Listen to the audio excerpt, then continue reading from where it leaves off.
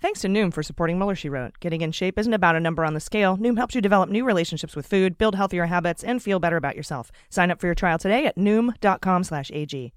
And thanks to Daily Harvest for supporting Mueller, She Wrote. Daily Harvest makes it easy to eat well. They deliver thoughtfully sourced, chef-crafted food right to your door. Go to dailyharvest.com and enter promo code AG25 to get $25 off your first box. And thanks to Best Fiends for supporting Mueller, She Wrote. Best Fiends is a unique and exciting puzzle experience unlike other puzzle games out there. Best Fiends updates the game monthly with new levels and events so it never gets old. Download free on the Apple App Store or Google Play. Warning, this podcast contains laughter. This is Greg Olear, the author of Dirty Rubles, and you're listening to Mueller, She Wrote.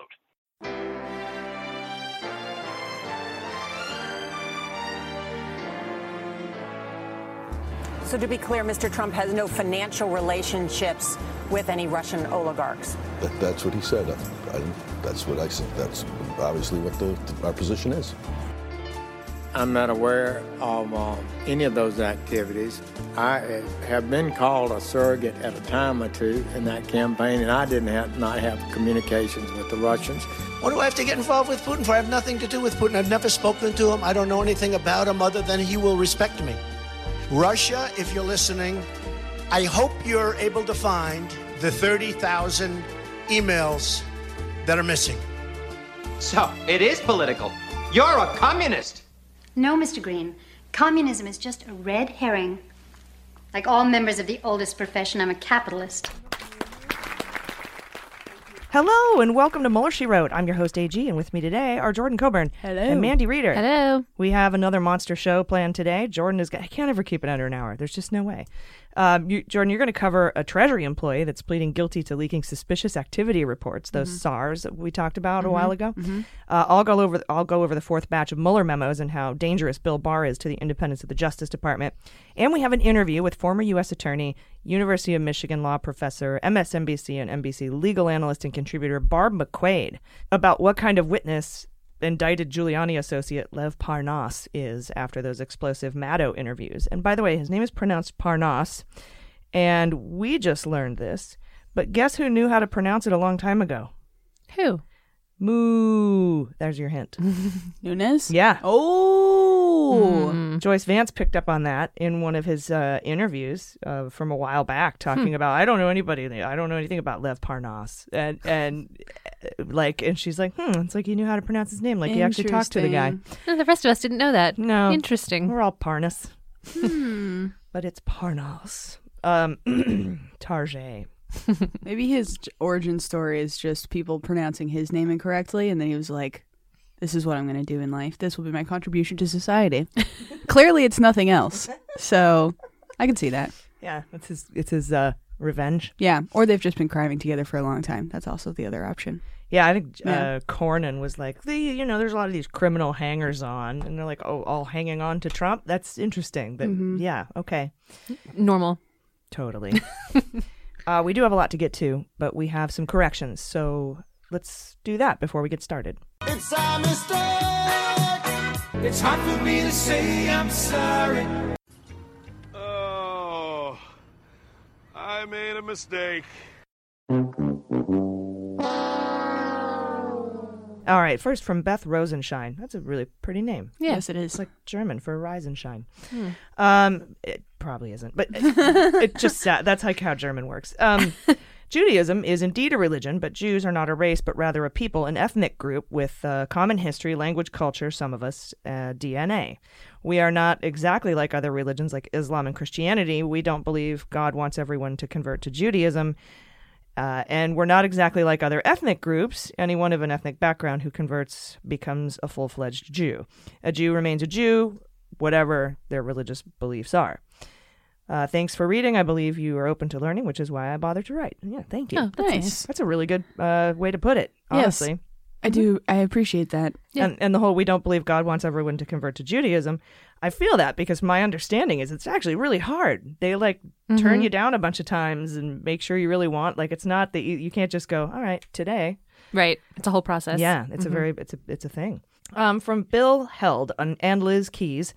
Hyde of Connecticut, of Parnas email fame, is not a representative. He has actually never held public office. He's just running for the 5th District. Even the Republican Party wants him booted out of the race due to vile comments he made about Kamala Harris. Chris Farley would probably play him on Saturday Night Live. But alas, we lost him many years ago. Yeah, that'd be so good. He would, too. I could see him doing his little back and forth dance with his little coat. Wish you could see the dance right now. Fat Hyde in a little coat. All right. And that's not shaming. That's just quoting. Yes. James Corden could do it. Yes. Yeah. Yas. Yas. He was Boris Johnson. Maybe he only wants to I love maintain James Corden. British characters. And that's an interesting correction because I knew he never held office. I'm not sure when I may have accidentally said that. So good correction if I did. Yeah. From Elmo, LOL. Thank you for the informative podcast. I just wanted to clear up the meaning of the word accessioning, which I believe is being used in regards to Turkey's entry into the UN. I'm an archivist, and accessioning is the term used to describe the processing of new materials into an archival museum collection. Deaccessioning is when items are removed from a collection. Just an FYI, in case you hadn't heard those terms before. I have not. I appreciate all the work you do to keep us informed. Very cool. This reminds me of the National Archives blurring out the Women's March photos. So I guess blurring them out and then accessioning them to the National Archives is a pile of shit, and then deaccessioning it because you've apologized for being a dickhead is a correct usage of that. Am I using that right? I think so. You let us know, Elmo. Glenn Fleetwood. Oh, I love your band. Very informative. I know it's Mick. Okay. Very informative work. AG. I'll get a correction on that. Mick Fleetwood. The Nuclear Proliferation Treaty is not a deal. It's treaty. A treaty holds legal significance. Trump only calls it a deal to feign expertise over the topic. Don't carry water for Trump calling it a deal. All right, I won't. Thank you. And those are corrections. If you have any for us, head to MuellerSheWrote.com, click contact, select corrections, and build us a compliment sandwich. We will get it right eventually. We have no time to waste with the amount of news that came at us this weekend and all last week. The news is coming at Space Force speeds. So let's jump in with just the facts. The Senate impeachment trial began Thursday with the swearing in of Chief Justice John Roberts and the senators. It was very solemn, made me feel like someone other than us is taking it seriously. After the shit show in the House, particularly by circus Republicans.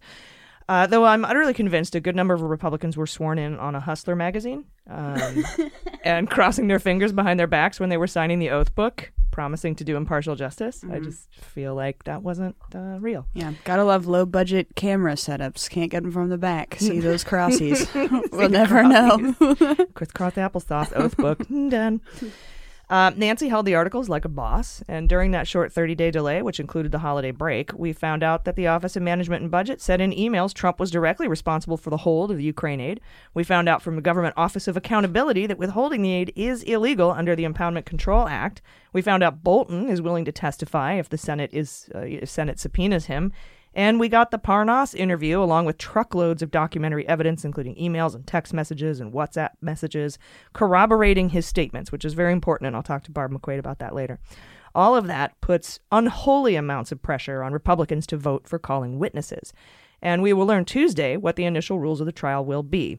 It is said it will contain a provision asked for by 4 moderate Republicans that would require an up or down vote on witnesses and documents after the opening arguments and senator question sections are complete. Remember, senators have to write their questions down. They don't get to ask them with their mouths. Tuesday is expected to be contentious, as Dems will no doubt argue for amendments, which they're allowed to do, requiring witnesses be added in the initial rules, or allowing for witnesses be added in the initial rules, though I assume the moderate Republicans are okay with the up or down vote and probably won't go for that. Something to consider, there will be more evidence that comes to light in the space between approval of the initial rules and that up or down vote, if it ends up making it into the rules. And I'm starting to see tiny glimmers of hope we could actually see some Republicans vote for removal, but I'm more inclined to wait and see, as Senator Collins has consistently led us down the primrose path only to yank the football away last second, which I think I just read an article saying now she won't.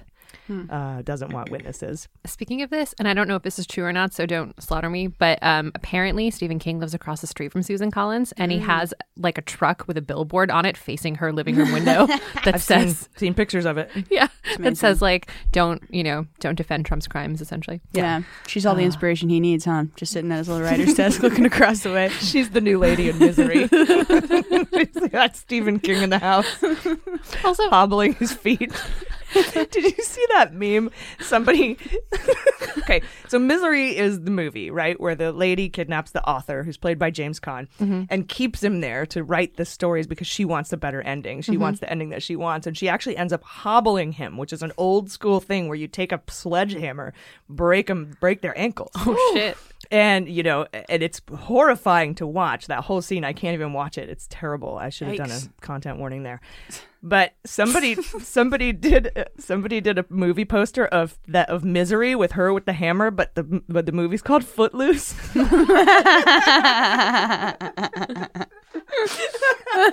Oh God, that's funny. That might need to be in the newsletter next week. That's so funny. You have to find it. I don't think I saved it. I might have though. It made me laugh so hard. We have to laugh. This podcast contains laughter. So Trump, these are fictional traumas, which I feel better about laughing about.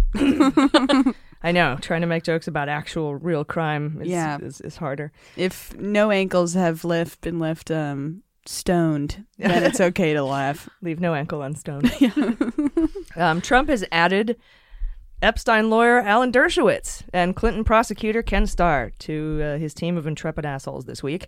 TV lawyers all. In response, Monica Lewinsky tweeted, "This is definitely an are you fucking kidding me kind of day."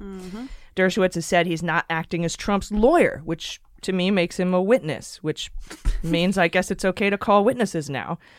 He's also working for Trump for free, which seems like an illegal campaign contribution to me. But of course, maybe that's why he's saying he's not a lawyer. He's an advocate.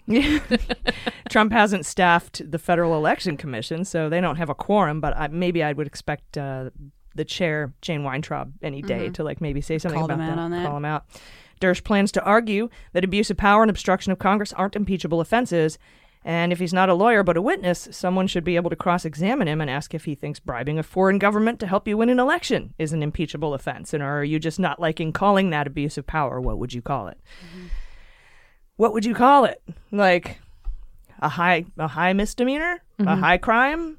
Whatever. It's a semantics argument. But yeah, Dershowitz says, I'm not a lawyer. I'm there to defend. My client is the Constitution. Yeah. Ugh. Gross. Yeah, I was. But he had it, and he had a perfect opportunity to call him during the hearing in the House where they had legal scholars argue the constitutionality of impeachment. Yeah, absolutely. And watching Dershowitz try to play language games with all of this on CNN was, when he was like, well, it wasn't Trump who hired me. It was his legal team. And I'm not a lawyer for the president. I'm an advocate. What the fuck are you talking about? Yeah. So you're a witness. Yeah. Because in trials, you have the defendant, the plaintiff, lawyers, the jury, witnesses, and a judge. Yeah, there's no hype mans just sitting behind you. Just running up after everything, and just adding motherfucker to it. Just squirting Gatorade in your mouth. The impeachment's abuse of power is not an impeachable offense, motherfucker. And then just disappearing back behind the curtain. He's like, I don't have a technical job here. I'm just here to hype you up. Wow. Like the mighty, mighty boss tones of the Senate. I'm just a dancing guy in the background. Skanking. Wearing plaid pants, getting paid. Wearing plaid pants and getting paid. Alan Dershowitz. That's what we're calling him from now on, his hype man. Actually, I feel like to fight Rudy for that particular title. Hype man? Yeah, at least Rudy's doing shit, I guess. It's bad shit, but I mean, he's earning a title of some kind. At least he's moving, shaking, hustling. Yeah. Later in the show, I'm going to discuss Parnas as a witness with our guest, former U.S. Attorney Barb McQuade. That's during the interview, so you'll definitely want to hear that. Also in the news this week, disgusting child sex trafficker and Trump proxy at the Seychelles meeting with Dmitriev and Eric Prince pleaded guilty to his charges of sex trafficking and child pornography. I cannot wait for him to go to prison. I'm still waiting for him to be brought up on charges of straw man donations for the UAE. But, with Barr in charge, I'll go into that in hot notes, but I don't think a lot of that might be happening. I wonder what the sentencing guidelines are for his child sex crimes. It's a lot. Yeah, so it's they might just heavy. I wonder if they're whatever, he's going to be gone. That's all that matters.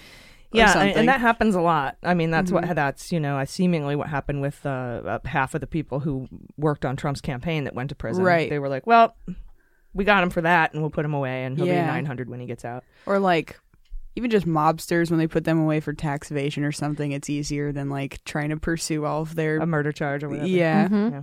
Yeah. And we learned in a court filing late Friday night, this is going to piss you all off, and I'm sorry, it was Rod Rosenstein that authorized the release of the Strzok and Page texts. If you'll recall from the amazing interview Lisa Page did with Molly Jong-Fast in the Daily Beast, we learned that the Justice Department called reporters in the middle of the night, told him to come into a skiff and check this shit out, but don't tell anyone, we gave it to you. Well, in a late night court filing Friday, we learned it was indeed Rod Rosenstein that authorized that. From the intrepid Josh Gerstein at Politico, former Deputy Attorney General Rod Rosenstein authorized the release to the media of the texts. Rosenstein also said in the filing that he did so to protect Strzok and Page from the drip effect of incremental releases by lawmakers, which would have been illegal. So here he is, wispy, pliable douche of a man, saying, "You should thank me." This revelation is actually part of the Justice Department's defense against the lawsuit filed by Peter Strzok. In November, Department of Justice asked Judge Jackson, if you're nasty, to throw out Strzok's lawsuit, and Strzok's lawyer filed a response saying the suit should proceed because they're being vague about who made the call to release the texts. So this is Rod's way of saying, okay, well, now you know, and you can dismiss the lawsuit now because it was me. But that doesn't begin to address his wrongful termination of Strzok or the violation of privacy. This is all a load of horseshit. I'm sure Trump told him to do it, and he did it when he released the text, and now he's trying to say it was because he was being generous, and we should just let the whole thing go.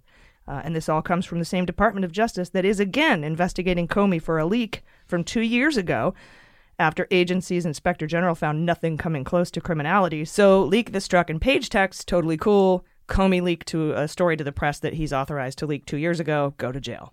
Makes perfect sense. Yeah, so Rod is saying that they were actually doing a solid because if he didn't release it, then it was going to come out through congressional members. So then wouldn't your next step be to just like tell Congress to stop?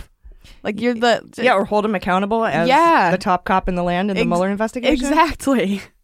Not to be but like... then to go after Mueller and McCabe and everybody, Comey for leaks. Right. Quote unquote. Okay. Yeah.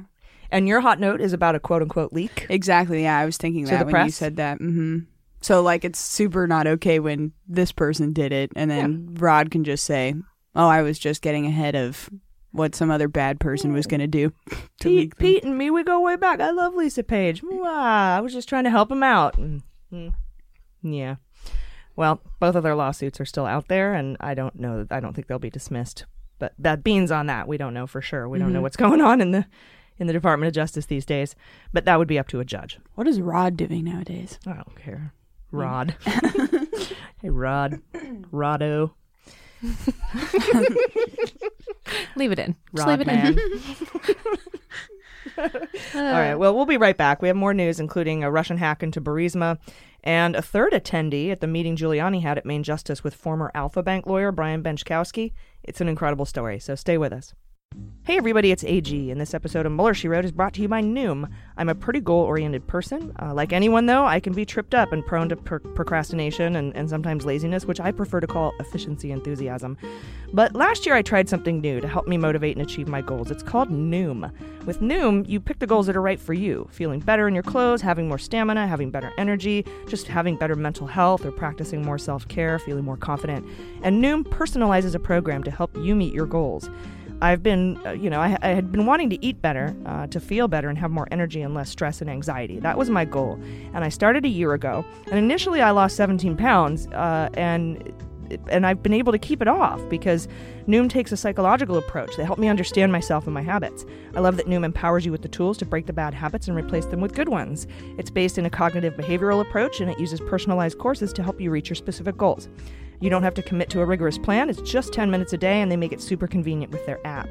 Noom is designed by psychologists and behavioral change experts, and they assign you a goal specialist and a community of Noomers, so there's always support from people going through the same things you're going through. Over 80% of Noomers finish the program, and over 60% have stuck with their goals for at least a year.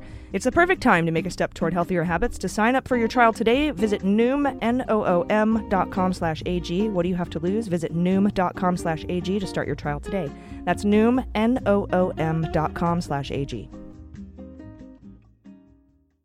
All right, everybody, welcome back.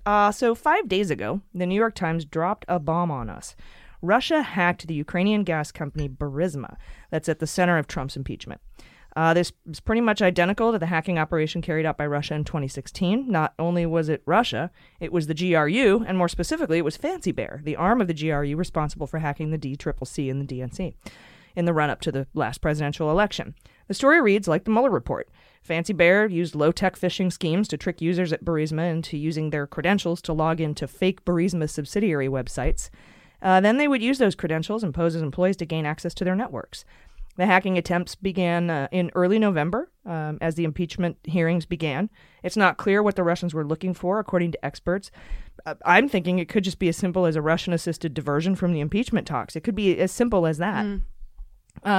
California State Senator John Morgan from Brentwood works for a cybersecurity firm called Area 1, and they recently released a report detailing the hacking operations of Burisma Holdings.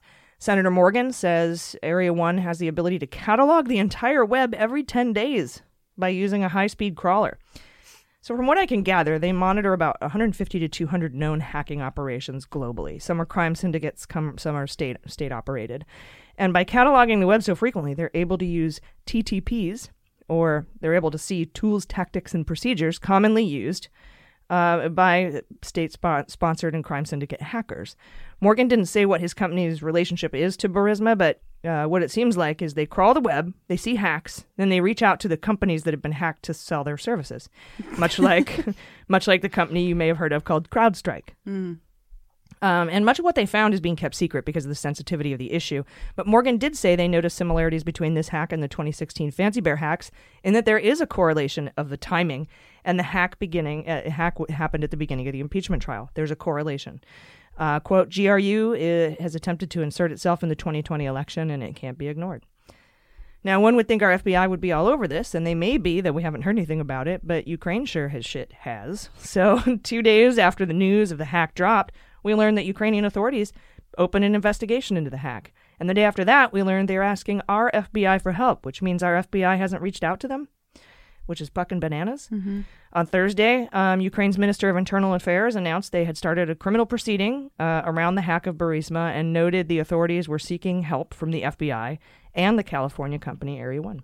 The announcement of the investigation into the Burisma hack came the same day Ukraine announced a criminal investigation into whether Yovanovitch had been tracked by associates of Giuliani and Parnas. So it looks like Ukraine's law enforcement is more trustworthy than our own. I hope they share their findings globally. I hope this is a signal that Zelensky isn't taking shit anymore. But what a terrible position to be in, especially in a hot war with Russia. And now it seems like Trump, Putin, and our Justice Department are all playing for the same team, and that puts Ukraine in grave danger. I feel really fucking bad for Zelensky and for the Ukrainian people, you know, because we've said this a million times, but they really, really count on our support and our allyship to protect themselves from further invasion and takeover by Russia.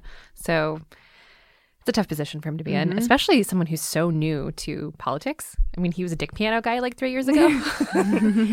Dick piano guy. No offense. I'm sure he's a perfectly great, you know. Well, he ran on a non-corruption ticket. Yeah, totally. And they were trying to remove the corrupt people. And the corrupt people are the ones Trump wanted to stay so he could be corrupt with them. And then trying to say that he's against corruption. It's absolutely bananas. And here's something that's fucking nuts. Remember when Giuliani met with Brian Benczkowski? He's the head of the criminal division at the Department of Justice. And when he was appointed, we were like, what? Because he's a former lawyer from a firm, Kirkland & Ellis, that represented Alpha Bank. And Alpha Bank had that server that communicated with Trump Tower in 2015, where Herman Kahn worked, who's the stepdad of, not stepdad, but father-in-law of van der Zwaan, who was indicted and worked with Manafort and Gates to whitewash the Timoshenko report, who's Yanukovych's political opponent. The one that Gregory Craig got arrested for lobbying to the New York Times without registering as a foreign agent. Yeah, so that Brian Benczkowski, who recently, by the way, got a secret ethics waiver, so he wouldn't have to recuse himself from some secret bullshit they didn't tell us about. Well, Giuliani met with Brian to discuss a top secret client of Rudy's that was facing extradition to try to get him off the hook. I thought for sure it was Firtash, but it turns out it was that Venezuelan guy that he and Eric Prince have been palling around with that had Maduro connections. Anywho, we just learned Friday that Bill fucking Barr was at that meeting too. The meeting that Brian Benchkowski said he would have never taken if he knew Giuliani associates Parnas and Fruman were about to be indicted. Barr was at that meeting. And Barr was at the meeting where they talked about giving Firtash a break, too. God, this is when he's attorney general. Yeah. Doesn't he have other shit to do? Nope. His only job is to discredit the 2016 investigation and find dirt on the Bidens. That's his only fucking job. And block Mueller's investigations that were handed off by Rosenstein. Yeah, he keeps showing up at these like very intimate meetings and intimate parts of this whole scheme. It's like, how the fuck are you there? Like I mean, I hate to say this, but you seem more important. It seems like your work is much as above this, outside of the corruption element of it. It's like, yeah, truly, it does seem increasingly so that his only point in that job is to do this. Maybe it's like, what's that show where the CEO goes and stands down on the line and does the factory stuff? CEO, what is that? Undercover boss. Undercover boss. That's what Barr is. Oh, God. Oh, that's so funny. It's like, no, I'm down here with the people, learning what's really going on. Yeah, undercover boss if they also started skimming the company and taking their own profits. Undercover mob boss. Yeah. That show I have such mixed feelings about it, because sometimes it can be like heartwarming to some extent, but other times you're just like, wow, it really took you getting in here and getting in disguise and like emotionally manipulating your employees to find out what a hard time they're having to want to pay them more. Okay. Is that always the end of the episode? Come on, understanding people through trickery is love. Yeah, fun and normal. Yes. Put it in terms that a sociopath CEO can understand. But before we go to a break, some awesome news. As we all know, back in December, Ted Lieu accused Devin Nunes of conspiring with Lev Parnas, a lawyer for Nunes, who happens to be a Republican on the House Intel Committee named Stephen Biss, wrote Ted Lieu a letter threatening to sue him. Then Lieu tweeted out that letter, along with his brief response, which read, "Dear Mr. Biss, in response to your letter dated December 31st, 2019, in which you state your client, Congressman Devin Nunes, will sue me if I don't, among other actions, issue a public apology to Mr. Nunes. It is true that I stated Congressman Nunes worked with Lev Parnas and conspired to undermine our own government. As you know, truth is a defense. So go read the documents and text messages provided by Mr. Parnas to the House of Representatives and watch his interview on The Rachel Maddow Show, which aired January 15th, 2020, that directly implicates Mr. Nunes. I welcome any lawsuit from your client and look forward to taking discovery of Congressman Nunes. Or you can take your letter and shove it. Sincerely, Ted Lieu, courtesy copy Devin Nunes." Courtesy copy. Wow. Oh, boy. So the shove it thing, how do y'all feel about that? Love it. I mean, outside from it being awesome, objectively. You know what? Who fucking cares anymore? Thanks for the times we're living in. Yeah, I guess so. It's not very professional. It's not. But I also would like to say Ted Lieu followed me on Twitter and then unfollowed me, so I have a personal vendetta against him. Oh, I see. So there's bias. He could take his unfollow and shove it. No, I'm just kidding. Anytime his name comes up, though, I'm like triggered, like he's an ex-boyfriend or something. Yeah, I'm like, you bitch, I wasn't good enough for you. You don't like my dick jokes? You're taking these social media likes pretty seriously, Jordan. The fame has gone to your head. Oh, God. Hey, it's the old spaceman goodbye. Yeah. Anyways, we're in camo because that's the Space Force uniform. Yes. But yeah, when I read that originally, my own personal insertions aside, I was thinking outside, I was surprised I didn't see more talk around this whole idea of it being unprofessional.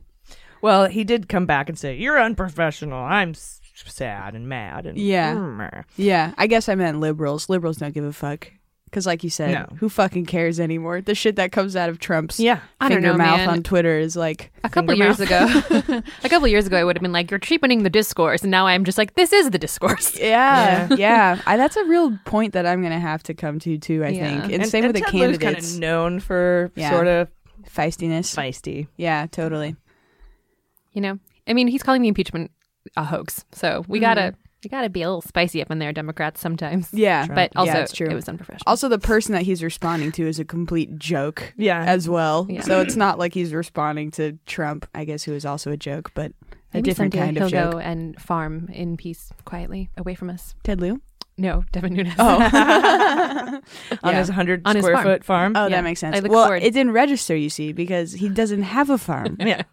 I find it more believable you say Ted Lieu farmer. has a farm. Yeah. It's way more believable Ted Lieu is a farmer. Yeah.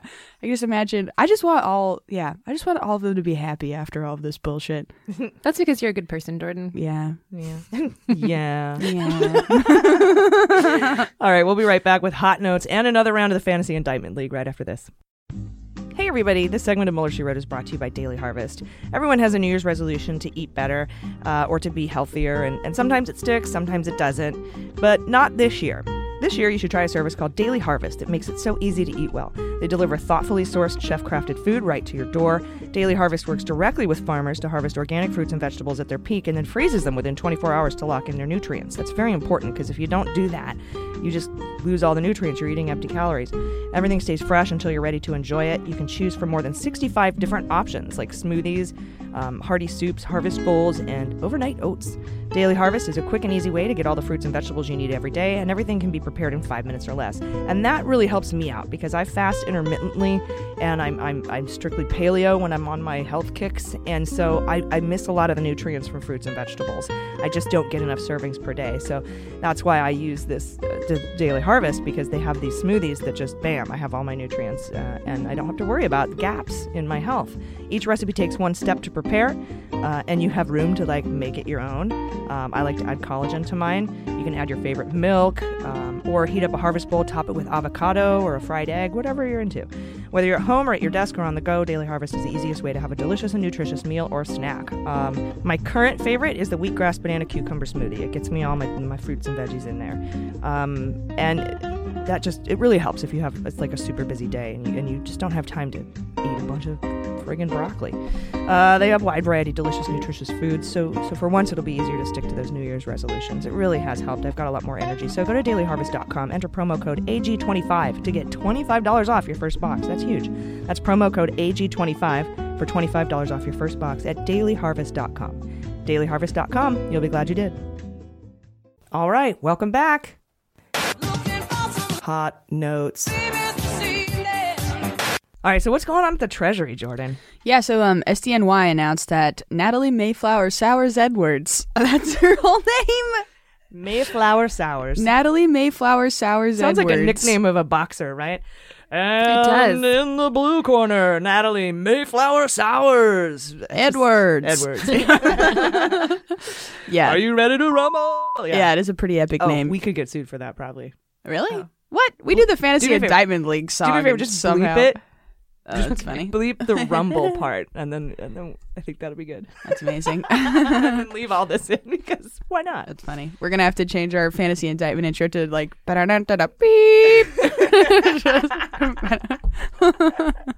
Well, we run that. I'm gonna be indicted over it. Yeah. So we can be sued true. by two entities. Yeah, this is great. Just one giant ass lawsuit. Okay, anyway, so SDNY announced that Natalie Mayflower Sowers Edwards, who is the former senior advisor at FinCEN, that's the Treasury Department's Financial Crimes Enforcement Network, very important group. She has pled guilty to conspiring to unlawfully disclose suspicious activity reports, or SARS, to the media, specifically BuzzFeed.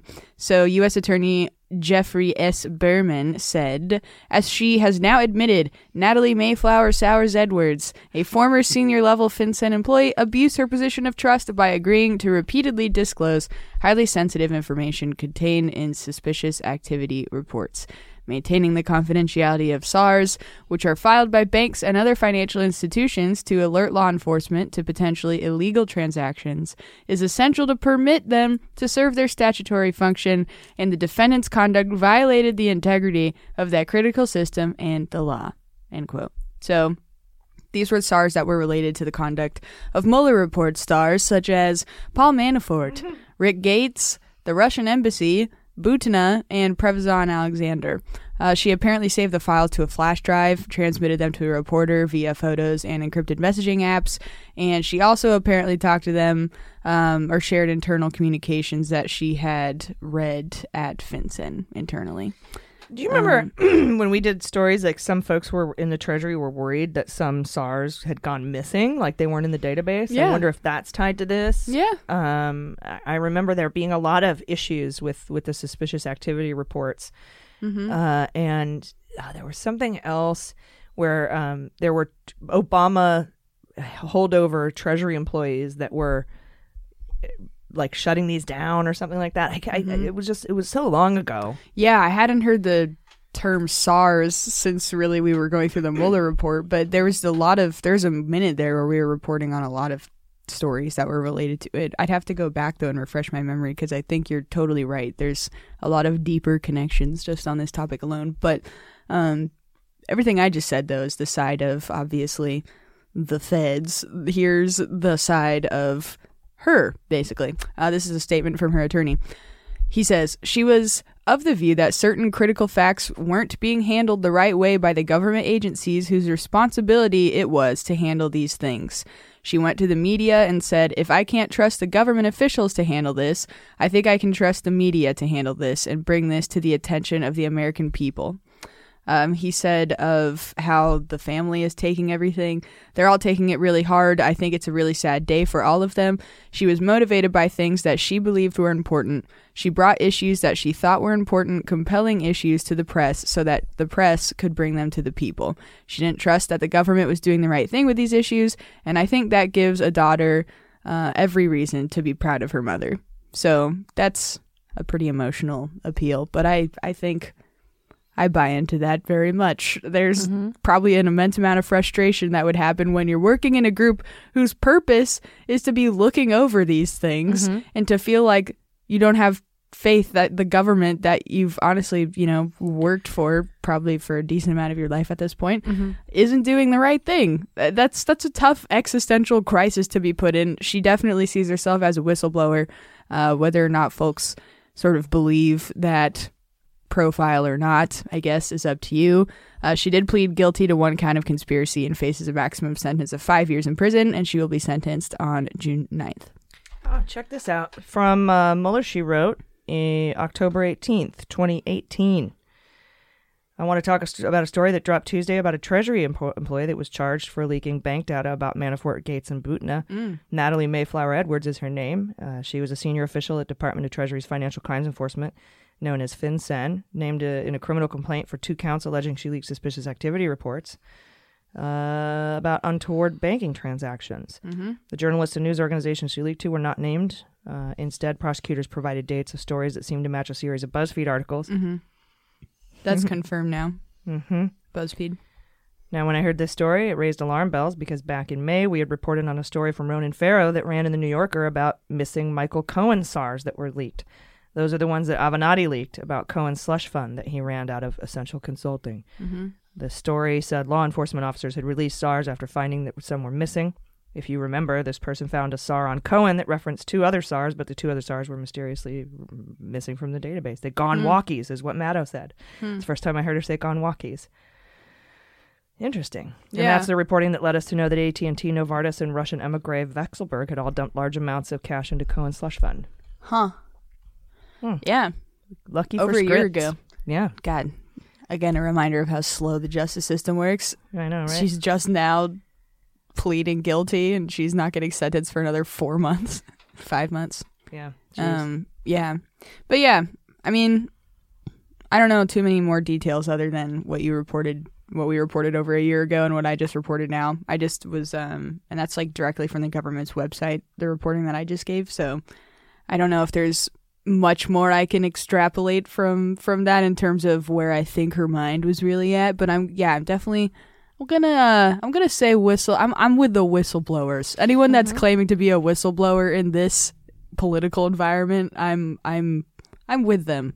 Yeah, and some people there's like people on Twitter saying that she's actually a Trump person and she was trying to root out deep state stuff. I don't see that, but so she was trying to prove that there was a deep state. That doesn't it doesn't jive with me. It doesn't match with the reporting either, like the nature of the leaks. No, or the BuzzFeed articles, but right, exactly.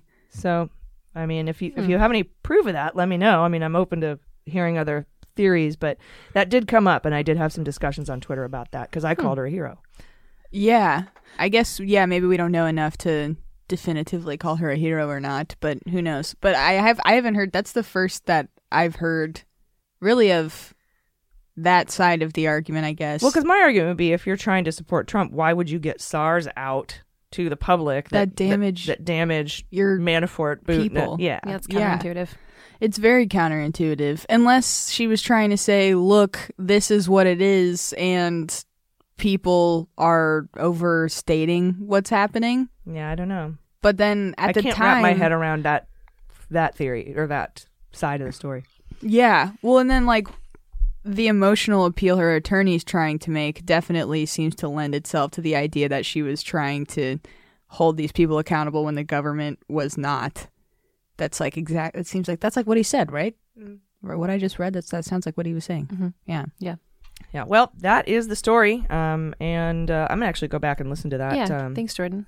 That October 2018 report too that we put out, because we got it from the BuzzFeed articles. Mm-hmm. Well, as most of you know, BuzzFeed, speaking of them, sued the Department of Justice under the Freedom of Information Act to get the underlying Mueller materials, the same Mueller materials that Nadler filed for a petition in the courts to get last July. And this week they got the fourth installment of the FBI's 302s, which are summaries of interviews with key witnesses. Big ups to Jason Leopold, who's heading up this project. You can read the actual documents at BuzzFeed.com. This batch contains 302s from White House political advisor Stephen Miller, Peter Avon, he's the chairman of the board of Alfa Bank, Russia's largest commercial bank, by the way, as you know, Michael Cohen, we know who he is, Robert Forsman, vice chairman of the UBS Investment Bank, Denis Klementov of the New Economic School of Moscow. That was where they wanted to give a speech, and Page gave a speech. We read about it in Russian Roulette. Andrei Krikovic, a professor at the Higher School of Economics in Russia, former Deputy National Security Advisor K.T. McFarlane, political consultant Sam Patton, Anatoly Samarchanov. He was the translator, which I need to hire him to say his name, at the infamous June 6, 2016 Trump Tower meeting. Shlomo Weber, we've talked about him. He's an economics professor at the New Economic School in Russia. Former Trump campaign chair Paul Manafort. Come to Mall Panafort on Sunday. Free balloons for the kids. Oh, no. Sorry. George Papadopoulos and Carter Page. So some of the key takeaways from round 4. Manafort said he had his lawyer Kevin Downing speak with Hannity because he saw that as a conduit to Trump and the outside world. We kind of knew that from the Manatee texts. We found out that the FBI actually asked George Papadopoulos to work with them to get more information on Mifsud. Okay. Denis Klementov, you remember him as one of the guys with the New Economic School in Russia that wanted Trump to come and speak. And he said that when Russia learned that their good old useful idiot Carter Page was associated with the Trump campaign, the excitement was palpable. And so he was targeted. And so, those are just some of these key things. But we learned a lot from round 4. You should really read them. It's about 176 pages. But I think the most important takeaway is what we haven't yet learned because it's been summarily blocked or redacted by Bill Barr's Justice Department. Law and Crime tells us that the Department of Justice is defying the court order for BuzzFeed's FOIA to produce notes from Jared Kushner's interview. Judge Reggie Walton, the same judge that was questioning the appropriateness of Bill Barr's redactions, ordered the Department of Justice to turn over the 302s, including Kushner's. And while the Department of Justice can redact documents, no reason was given for totally excluding the Kushner files.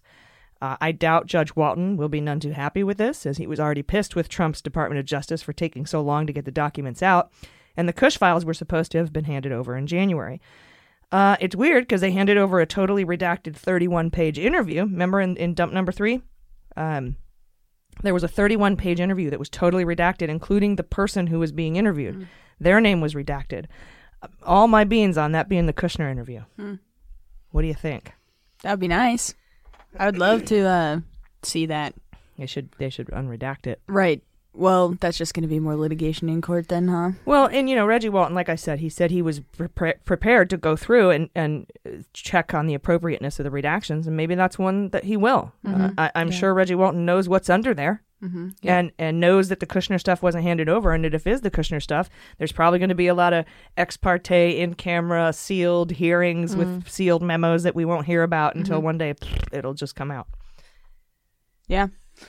Yeah, I would love to see it. I don't even know what Kush is up to right now. I feel like I haven't heard a lot out of, what is it, Jarvanka? Oh. Just acting out of non-security clearanceness, Yeah.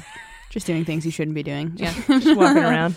There's so many things happening. I haven't heard anything particularly Yeah. egregious from Ivanka lately, but I would like to find out what's in that interview. My if beans that is are what it is. Yeah, my beans are on just more Saudi Arabia shit. Probably that Yeah. seems to be his solidified role in this administration still. Yep.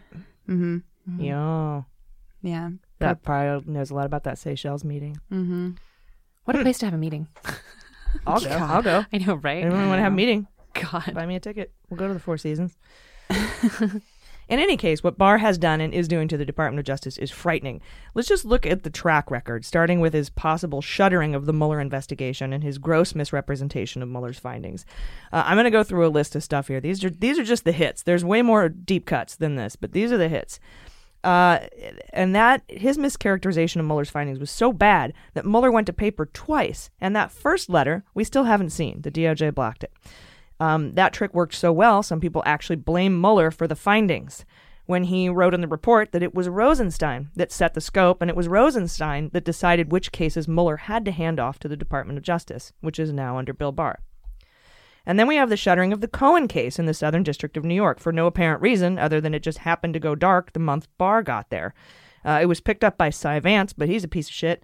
So I don't have much faith in that. I used to, and then I've read all sorts of stuff about Cy Vance, by the way. And, yes, he did let Ivanka and Jared off the hook in that fraud case. Turns out he let Epstein skate without being put on the sex offender registry. There's a lot of things that he's just sort of kind of made deals for that I really disagree with. Then there's the super secret Mueller subpoena battle with the company from Country A. That went dark within a month of Barr's arrival, and we haven't heard anything since June. And then how many of the Rosenstein-referred cases redacted in Appendix D of the Mueller report have gone dark? We don't know, but we haven't heard shit about anything since April. And don't forget about Andy McCabe, who is still under criminal investigation, even though the grand jury refused to return an indictment in his case. And Barr blocked the release of the documents relating to McCabe's firing. It got so bad, the judge said, fuck you, release the documents or close the case. The DOJ said, all right. We'll release the documents, bro. But they still haven't. And they still haven't closed the case. They're still trying to, I think, shop grand juries to find somebody who'll indict him. And what we have seen in the releases, there's been like slow drip. And they've been redacted, really heavily redacted by Barr. And now we have a brand new criminal investigation into Comey for his handling of the Hillary case from over 2 years ago, which the IG cleared him on, but now I guess it's a new thing they're looking at. But that's 2 years old. And speaking of the Inspector General, Barr disputed his own DOJ Inspector General's findings that the investigation into Trump Russia was opened with proper predicate and without political bias, to say nothing about the IG report that was due out around the time Barr took office, regarding the Wiener laptop leaks involving Giuliani, Toensig, and DeGeneva from the FBI New York field office. The leaks that may have forced Comey to go public with the reopening of the Hillary case days before the election. Where's that IG report? And of course, we have Barr himself, the corrupt globetrotter, visiting every country that helped the FBI with the Trump-Russia investigation, trying to find anything to discredit Mueller's work. And of course, now the explosive Parnas-Maddow interview, in which Parnas says the corrupt Ukrainian Lutsenko would provide Giuliani and Trump dirt on Mueller and one of Mueller's top lawyers, Weissman, and the Bidens if they would just fire that meddling, pesky Yovanovitch, who I just realized is the Thelma of this Scooby-Doo adventure.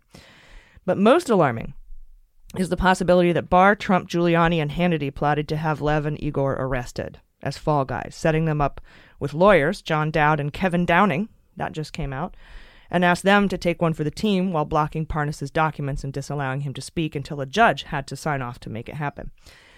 And later in the interview, I'm going to talk with Barb McQuaid, who used to work for the Justice Department, about what got us here and what we can do to put back that reservoir of trust that has been swiftly and totally drained by what I think is the most dangerous man in the world, Bill Barr.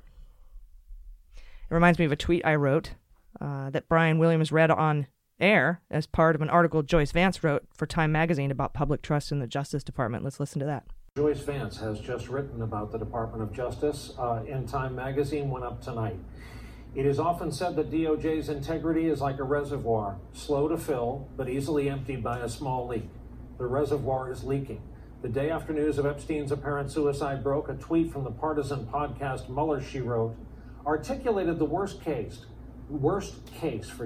whether you believe there are nefarious forces within the DOJ that assisted with or turned a blind eye to the Epstein death, the bigger point is no one trusts the Department of Justice.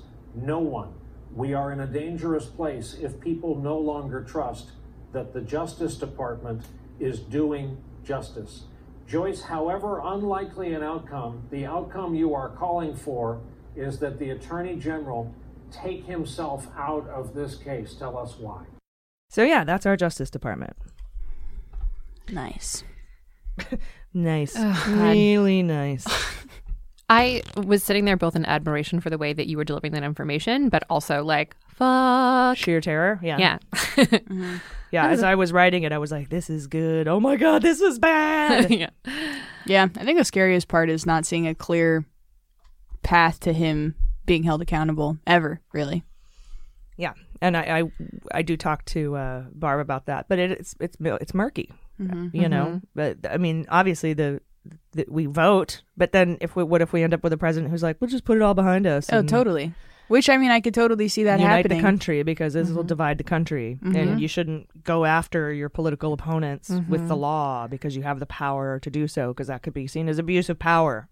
It's such a dangerous precedent if we don't hold these people to account, though. If that's what happened when we didn't away. hold Nixon to account. It's when he was pardoned. It's what happened when, you know, it has led to this, and now here we are. So you're right. That's the wrong precedent. Yeah, it is hard though, because on the other hand, civilians really, I do think.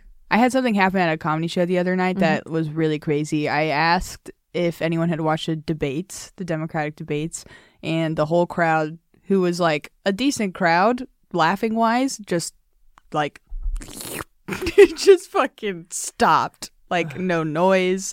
Everyone, I'm so sorry for that sound you have to hear in your ear. I was just thinking about that. That's the sound you're going with? It was supposed to be a sound. It wasn't like claptrap, mouth shut. No, it was supposed to be a sound of they dried up. Yeah, it was supposed to. Their legs slammed shut. Exactly, but it was a very wet sound. A watertight asshole. Yes, I think is what it was exactly. Supposed to be. In the old frog saying. That is exactly what it was supposed to be. Watertight asshole. Butthole clenched up all around. My dad used to say, "Is a frog's ass watertight? Like it does the bear shit in the woods type of a thing." Yikes! I hope so.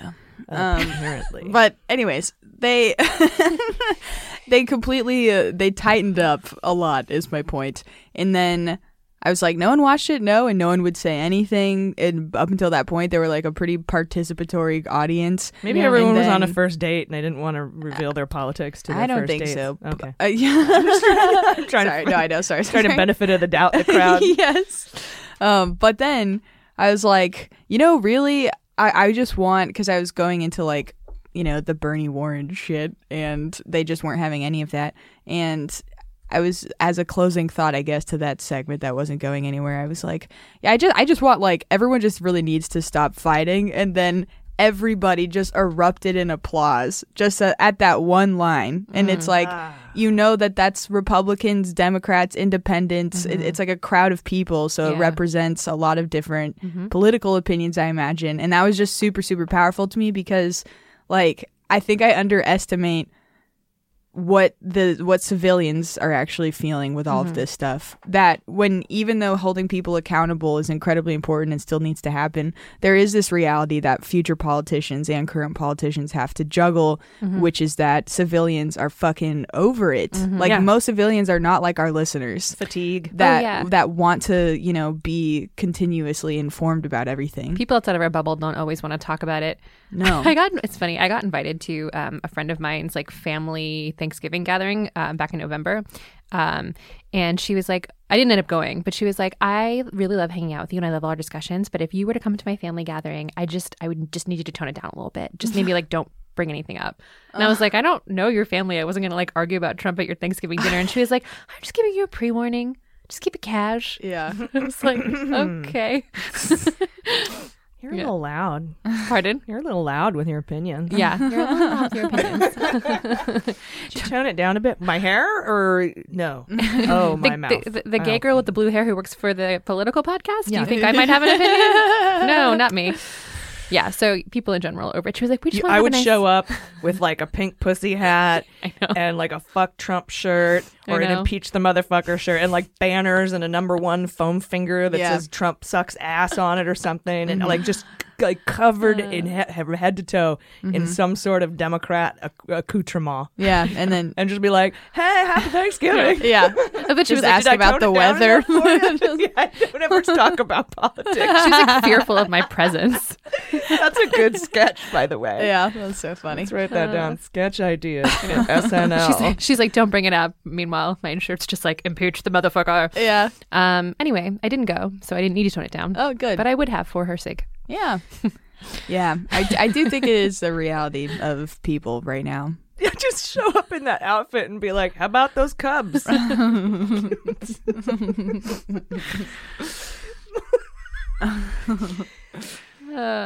so I went for a hike the other day, and the weather was nice. It's nice here. I was at a show last night, and some guy in the front row was wearing a huge, oversized for his head camouflage Trump hat that he had adorned with like pins of various, I don't know, organizations or opinions, and it was so hard to just like not say anything about it because it was also Oceanside, so I'm pretty outnumbered there when it comes to like Republicans.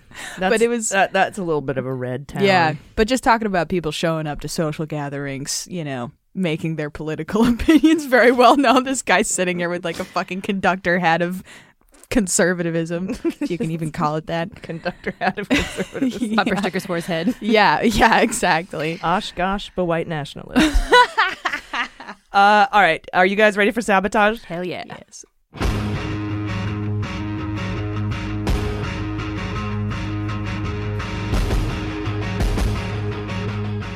All right, so Michael Flynn withdrew his guilty plea. Mm-hmm. And now I'm pissed because I thought we were going to sentence him on January 28th. But the sentencing hearing for his, First National Security Advisor is now set for February 27th, more than 2 years after he pleaded guilty to lying to the FBI.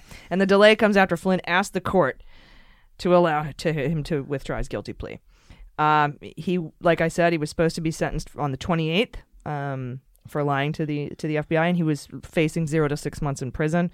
They recommended 6 months after, the DOJ was like, well, we were recommending probation, but now we're recommending time because he stopped being a cooperator. Mm-hmm. And it's unusual for a relatively straightforward charge to hang in the court this long, but I guess Flynn's case has been unusual from the beginning. The president has tweeted to wish him good luck.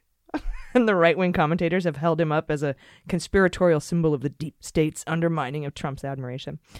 So he withdrew his guilty plea, and they've now delayed his sentencing. So we're gonna have to wait and see what happens. See how Judge Sullivan responds. Yeah, I don't see how there couldn't be a change in indictments.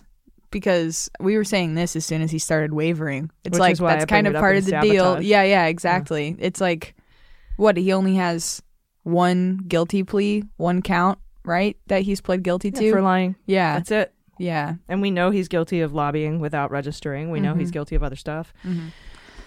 Kidnapping plot. Yeah, Gulen, Jesus Christ. In exchange for $15 million to fly him out in the night. Okay. Yeah, you're getting real bold there with drawing that guilty plea with that resume. I know. Especially with your Fox News lawyer who sucks ass. Yeah, so close to the finish line, and you're just tripping like a motherfucker. Could have had no jail, but I think he's going to go for jail or a trial. He could end up back in a trial, and I think he's just angling for a pardon. Yeah, that checks out. So in that case, I would drag this out past the election to where there's nobody left in office that'll pardon him. Oh, good call. Wouldn't that be rad? That would be very Oh, rad. so sorry. Now you have to go to prison. No pardon. Bye-bye. All right, let's play the Fantasy Indictment League. I'm gonna be indicted! No, wait, it's gonna be okay. Indicted! Honey, Dick. Indicted! Honey, I'm gonna be indicted! hold it. They can't. It's gonna be okay. Just calm down. I can't calm down, I'm gonna be indicted! Superseding Flynn. Good call. I will do Ghislaine. I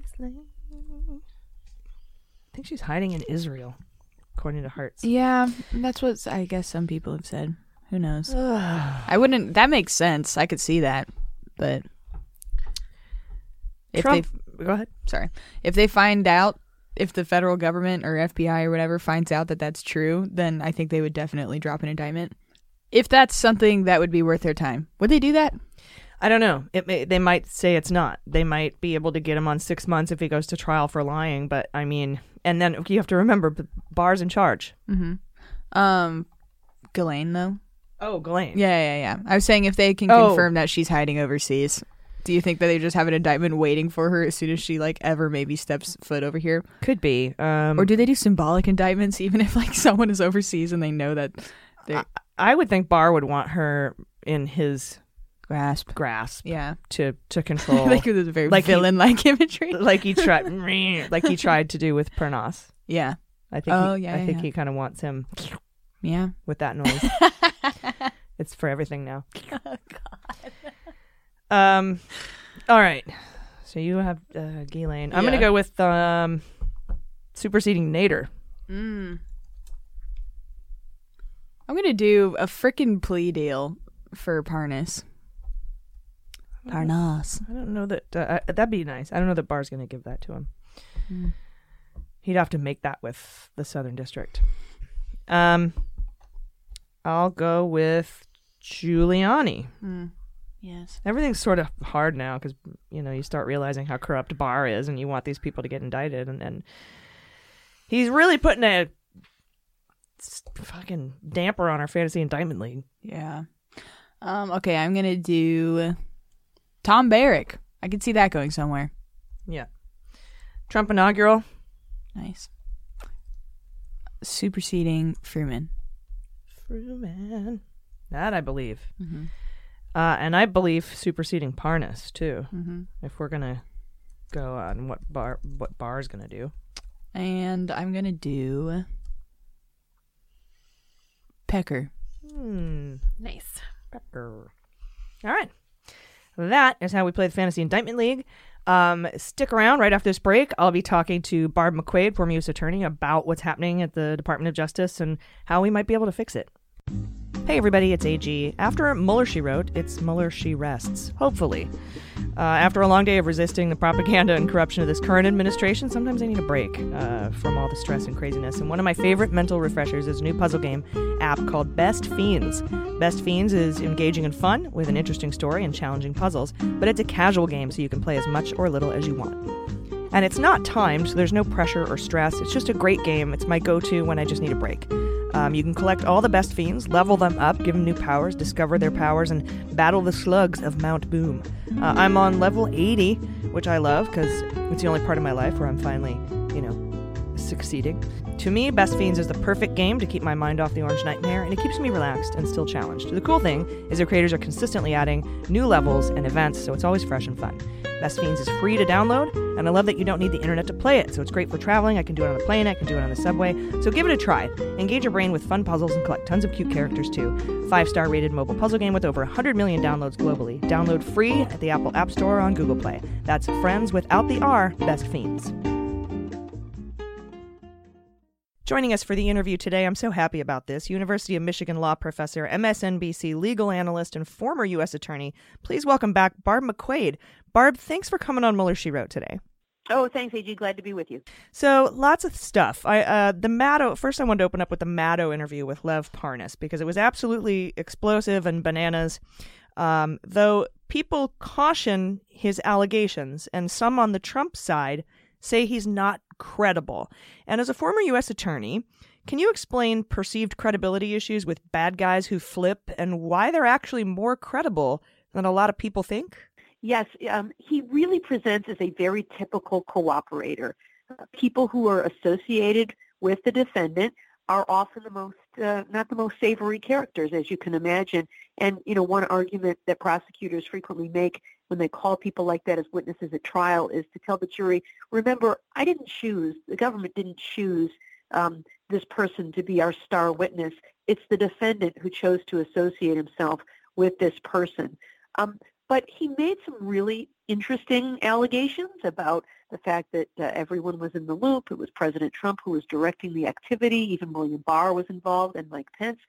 I would think that what I would do as a prosecutor is sit him down for probably 3 or 4 days and go through that story in detail. I mean, ideally the playbook is tell me in your own words everything you know that happened about this topic, and get him to just talk and talk and talk. And then go back over it in painstaking detail. All right, you say that President Trump was involved. Have you spoken yourself directly to President Trump? How do you know President Trump was involved? Who told you? What records do you have? Who else was present when this occurred? And you go over every single assertion he has in that way. One of the goals is to try to corroborate what he has to say, so that if he were to testify, you can back him up with documents, so that even if people are not inclined to believe him when they see these documents, it bolsters his credibility. The other thing it allows you to do is maybe find other witnesses who can either support his claim, and you can put them all on and hear them all telling the same story, in which case they sort of authenticate each other. Or one of the things you could even do is, if you find better witnesses, then you can push him out altogether, use him for lead purposes to identify these other witnesses. Maybe he will tell you other people who are present who are more credible, who can tell you the same information without having to rely on him as a witness. So I think the big thing he does is he really demonstrates that there is far more out there in terms of the facts than we already know, and really makes the case for why witnesses are so important in this trial. Yeah, I think that's definitely one of the big takeaways from this that I'm sure Democrats will hammer on in the Senate trial for impeachment. And this whole thing is kind of reminding me of Rick Gates when the Mueller team was prosecuting Manafort, and they brought Rick Gates in as their witness, and they did exactly what you did. They went through this painstaking investigation corroborating everything that Rick Gates had said, and I'm assuming they're doing that with the inaugural as well. And I think he's cooperating on that, but that's just speculation. But he wasn't really believed. The jury didn't really like him very much, but they, even that one Trump supporter juror was like, look, you got to go by the documents. And I think that Rick Gates led prosecutors to a lot of different things. And I that's kind of how I'm seeing this. I mean, maybe Rick Gates has a nicer suit, but that's kind of how I'm seeing this. No, you're right. I think they're very similar. I watched the Manafort trial in Virginia, and I can see why the jury found Rick Gates very unlikable. He admitted to much of his own misconduct. He was kind of argumentative with the defense attorney on cross-examination. He did not come across as a likable character. But, keep in mind, he was Paul Manafort's best bud. So many ways somebody like that can kind of even taint the defendant. But I think that oftentimes when you've got someone who himself is viewed with some skepticism, one of the things you can have them do is, by supporting what they have to say with documents, it's really the documents that tell the story, but the cooperator can be helpful to sort of serve as a narrator. It's kind of difficult to make sense of documents sometimes without someone there to say, this is what this document was, and then he sent it to me, and then I did this with it. And it kind of ties those things together, and the story actually comes out through the documents, but that person, that cooperating witness, is able to help give you a little bit of context and explain what these were. For example, we've seen some documents that have been produced by Lev Parnas, his own handwritten notes, which may or may not be admissible into evidence. But he can talk about the timing of these things. He can explain what was going on. Text messages are another great example where someone can provide context for something that might be difficult to discern in isolation.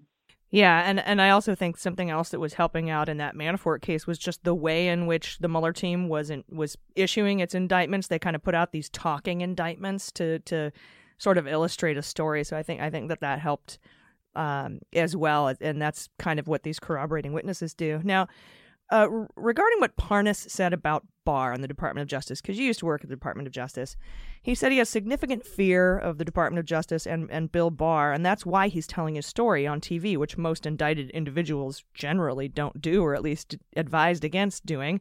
And he said he believes he's safer telling his story than leaving his fate in the hands of our Justice Department, and said he was more scared of Bill Barr than he is of, quote, these criminals, unquote. And now there's theories floating around out there that Barr had him and Igor arrested and gave a waiver for Dowd to be his lawyer so that they could control the messaging, keep him quiet or make him the fall guy. I don't know. There's a lot of theories going around, and, kind of supported by the fact that Giuliani has yet to be indicted by the Southern District. The Department of Justice tried to keep Lev Parnas' documents from getting out, and now that he's willing to come forward, do you think it's even a possibility that it's within the purview of our Department of Justice to be part of this cover-up, as the way that Parnas is describing it? I hope not, and I have not seen anything yet to make me think that it is, although I will say that William Barr's conduct has, I think, created a credibility gap for him. The way he swept in and spun the Mueller report really cost him a lot of credibility, in my view, and so I think that it leaves you susceptible to these kinds of allegations and conspiracy theories when someone perceives you to be not an honest broker. And he does seem to have, I don't know if it is partisan viewpoints, but at least viewpoints of a very strong executive branch that causes him to make curious decisions. There is this allegation that when the whistleblower complaint first came in the door, he took a quick look at it and summarily dismissed it as not something that was worthy of further investigation. That, too, I think, creates concern about whether he is serving as an honest broker or is instead acting in the best interest of President Trump. But I would like to think that even if he were not seeing the world in the same way maybe other fair-minded, even-handed people would, the folks in the Southern District of New York, I think to date, have shown themselves to be honest brokers. Their charges of Jeffrey Epstein, for example, struck me as demonstrating independence. Their charges of Michael Cohen and even describing President Trump as individual one in that indictment, I thought demonstrated some independence. And so I would hope that if they were being told to stand down for improper reasons, we would see resignations and public statements from them about an improper purpose. So I'm not ready to go there just yet, but it's a sad day when we're even raising these questions about the trustworthiness of the Attorney General of the Department of Justice, and I think William Barr has brought that on himself. Yeah, that's the huge problem. It's interesting that you bring up the whistleblower complaint and how he handled the Mueller report, because I had just was about to list off some of the things that have kind of been destructive to his credibility, or at least the credibility of the department, and that's not just Parnas. We have the things that you mentioned. We have the McCabe investigation. We have that the case was shut down and was picked up eventually by the Manhattan District Attorney. His dispute of his own Inspector General findings surrounding the Trump-Russia investigation. He's now investigating Comey. This is news out from the New York Times for a years-old issue, even after the IG has cleared Comey. So with all of these things, and you're right, whether or not they're stand-up or part of the cover-up, it's that trust is diminishing. And so how can we rebuild that loss of trust? Because my guess is it's a lot hard to get back than it was to lose in the first place. Yeah, I think that's right. I think in the next administration there has to be a lot of work done to regain trust, and probably some changes, if not in laws, at least in norms. We saw this after the Nixon presidency, a lot of laws passed and other things done to try to restore trust in the Department of Justice. I think the Attorney General in the next administration will have to make that a very high priority.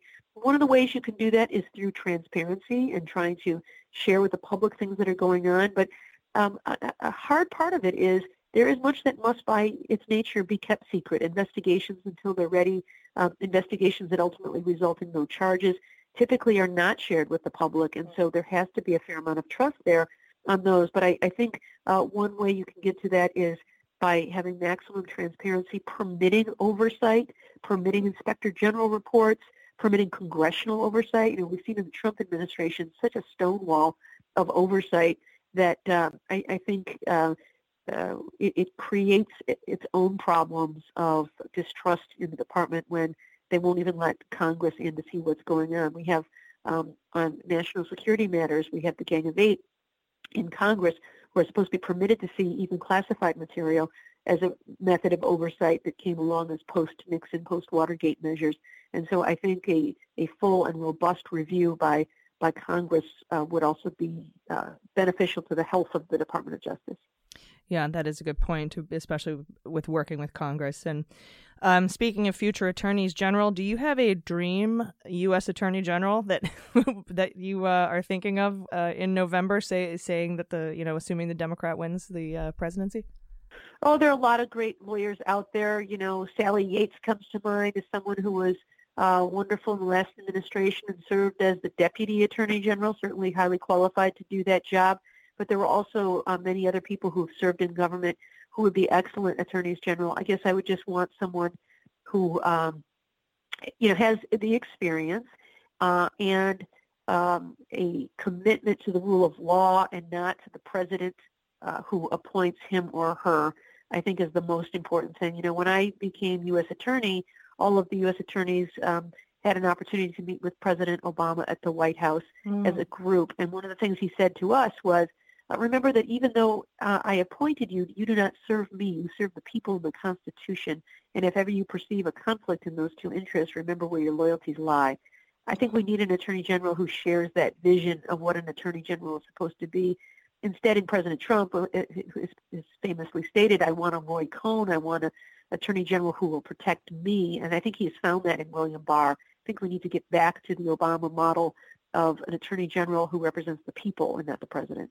Yeah, the same with director of FBI, director of CIA, director of national intelligence, the whole intelligence community. I think they're all intertwined and they're all interlinked. So I think that is important. And we also have to be careful not to appoint an attorney general that's extremely divisive either, I'm sitting over here like, God, wouldn't it be great if Andy McCabe were the new director of the FBI? But I don't know that would be the best idea in the world. Yeah, I think that's right. I think that we need to be mindful that it isn't about, whose tribe is in power.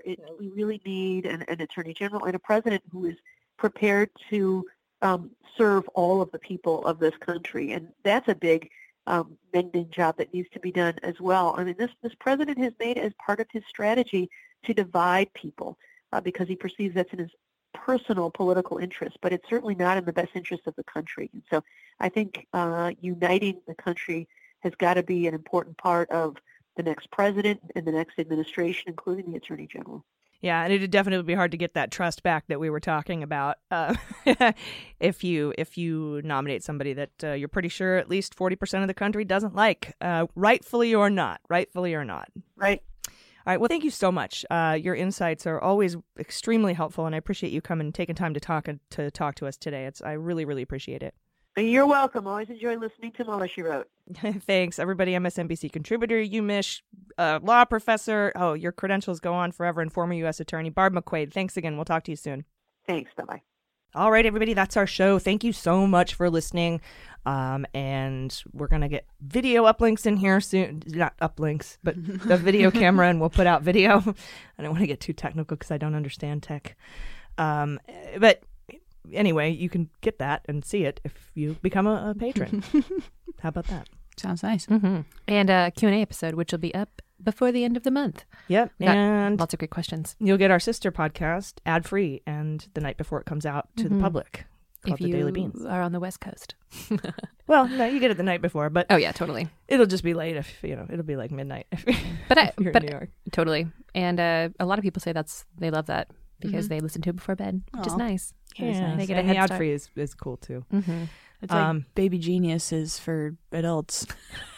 Isn't that a thing where you like play music for your kid or whatever? Or you play smart shit for them when they're falling asleep? Yeah. Mm-hmm. Although I wouldn't recommend putting Mueller, She Wrote on headphones and putting it on your pregnant belly. I don't think so. I wouldn't recommend that. It's so funny. Baby's just bored with an immense disdain for our political system. When it comes at out, 0 years old, and it comes. Or the opposite of that noise. All right. Yeah. Anyway, thank you so much. Any final thoughts?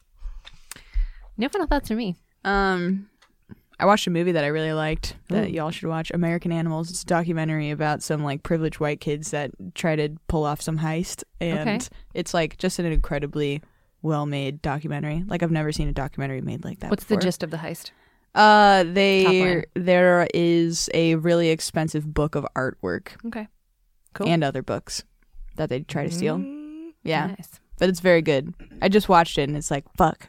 That's like one of the coolest made movies I've ever seen. I'm reading JVN's new book that I got for Christmas. Cool. That's slightly lighter content for my brain. Yeah, that sounds really nice. Yeah, so his wonderful. memoir. Yeah, I'm reading his memoir and I love him so much. Yeah, he's if fantastic. you want to come back, JVN, I would love to meet you. Yeah, come back on Mueller, She Wrote. All right, that's it. Thank you. Thank you. And scene. Seriously, take care of yourselves. Take care of each other. I've been AG. I'm Jordan Coburn. I've been Amanda Reeder. And this is Mueller, She Wrote.